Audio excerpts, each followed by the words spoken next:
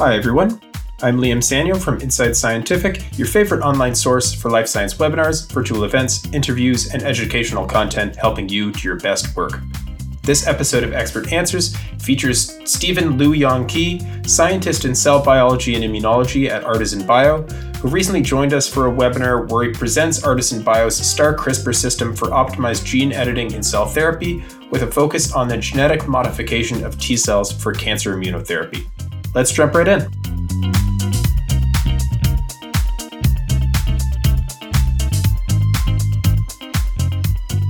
Well, let's start off with a question that we got from registration. What do you think is the biggest challenge that you've seen thus far when CRISPR editing iPSCs? I think the biggest one that the team has seen here is really just recovery post-nucleofection. So ensuring that the cells are healthy and viable afterwards. I think it's definitely been the biggest challenge. And we can get high editing, but sometimes you don't always get the best recovery. So it's kind of a good balancing act, figuring that out. Fantastic. I'm not sure if you have much experience with this, but is there anything that you've seen from stem cell side? Not something I've seen personally, but from talking with some groups, definitely, the knock-in efficiencies can be low for sure. I think kind of Stephen touched on that a little bit, and off-target effects are still an issue that a lot of groups are looking at. Excellent. Yeah, thanks a lot. All right, another good one here. What is the impact of starting with fresh versus frozen samples in terms of editing efficiency? So this is actually something we did look at in the past, and we've tried, both fresh leukopaks that were frozen as well as frozen leukopaks that were also refrozen, and we haven't really seen a big difference in editing efficiency using either of the starting material. Fantastic. How are you designing guides to mitigate off-target effects? So this is a question that would probably be better answered by our NGS team, but from the best way I can describe it, from my understanding, is we have kind of, I believe it's we use software to determine potential off-targets, and so to nominate guides that have the lowest hazard score. And so that's how we're kind of designing our guides to reduce potential off-targets. Excellent. Yeah, great answer.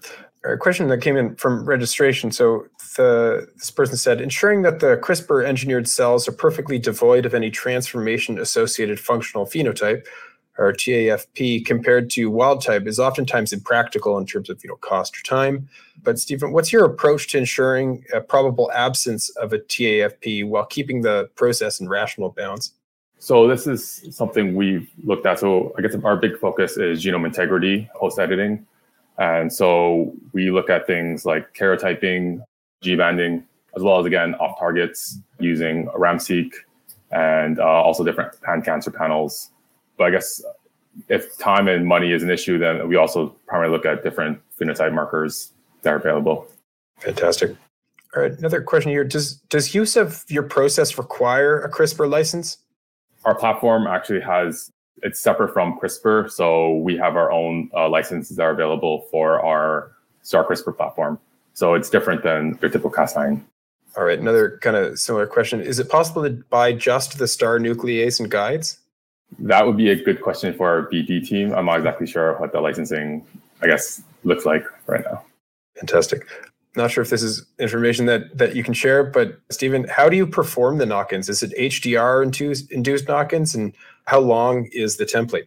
Yeah, so we do use HDR-induced knock-in. We tried different HDR templates as well. In our hands, we've seen different templates work as well. In terms of length, it really depends on how big your insert is, but we have looked at dual and tricars inserted, so they have gone quite large. Excellent.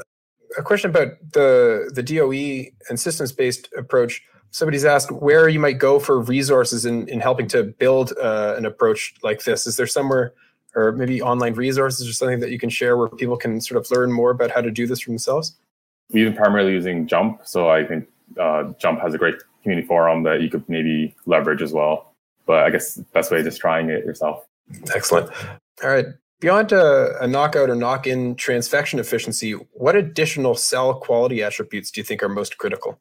I think definitely cell health. So we kind of measure cell health through viability and fold expansion and making sure there's nothing kind of weird going on in terms of our expansion kinetics. So yeah, I think cell health is definitely one big one for us.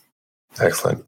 All right, another good question. What's the payload size possible for knock-ins?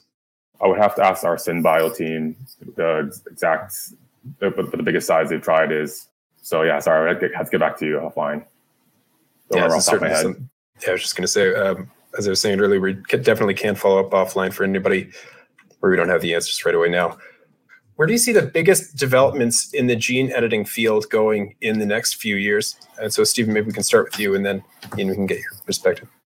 Yeah, I guess the biggest thing right now that we're noticing is a shift away from viral transductions. It was really popular back a few years ago now, Kymriahs and Yescartas, and a lot of people are moving to these CRISPR-based editing platforms. So I think that's kind of what seems to be where the field's moving towards, and that's why we developed this CRISPR platform in the first place, try to aid in that.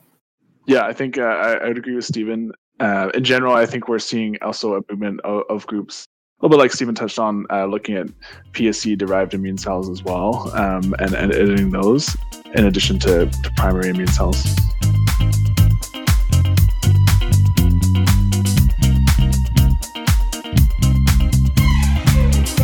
We hope you enjoyed this episode of Expert Answers and that you'll tune into future episodes where researchers just like you answer questions about their work and share science. Don't forget to subscribe, and we'll see you next time.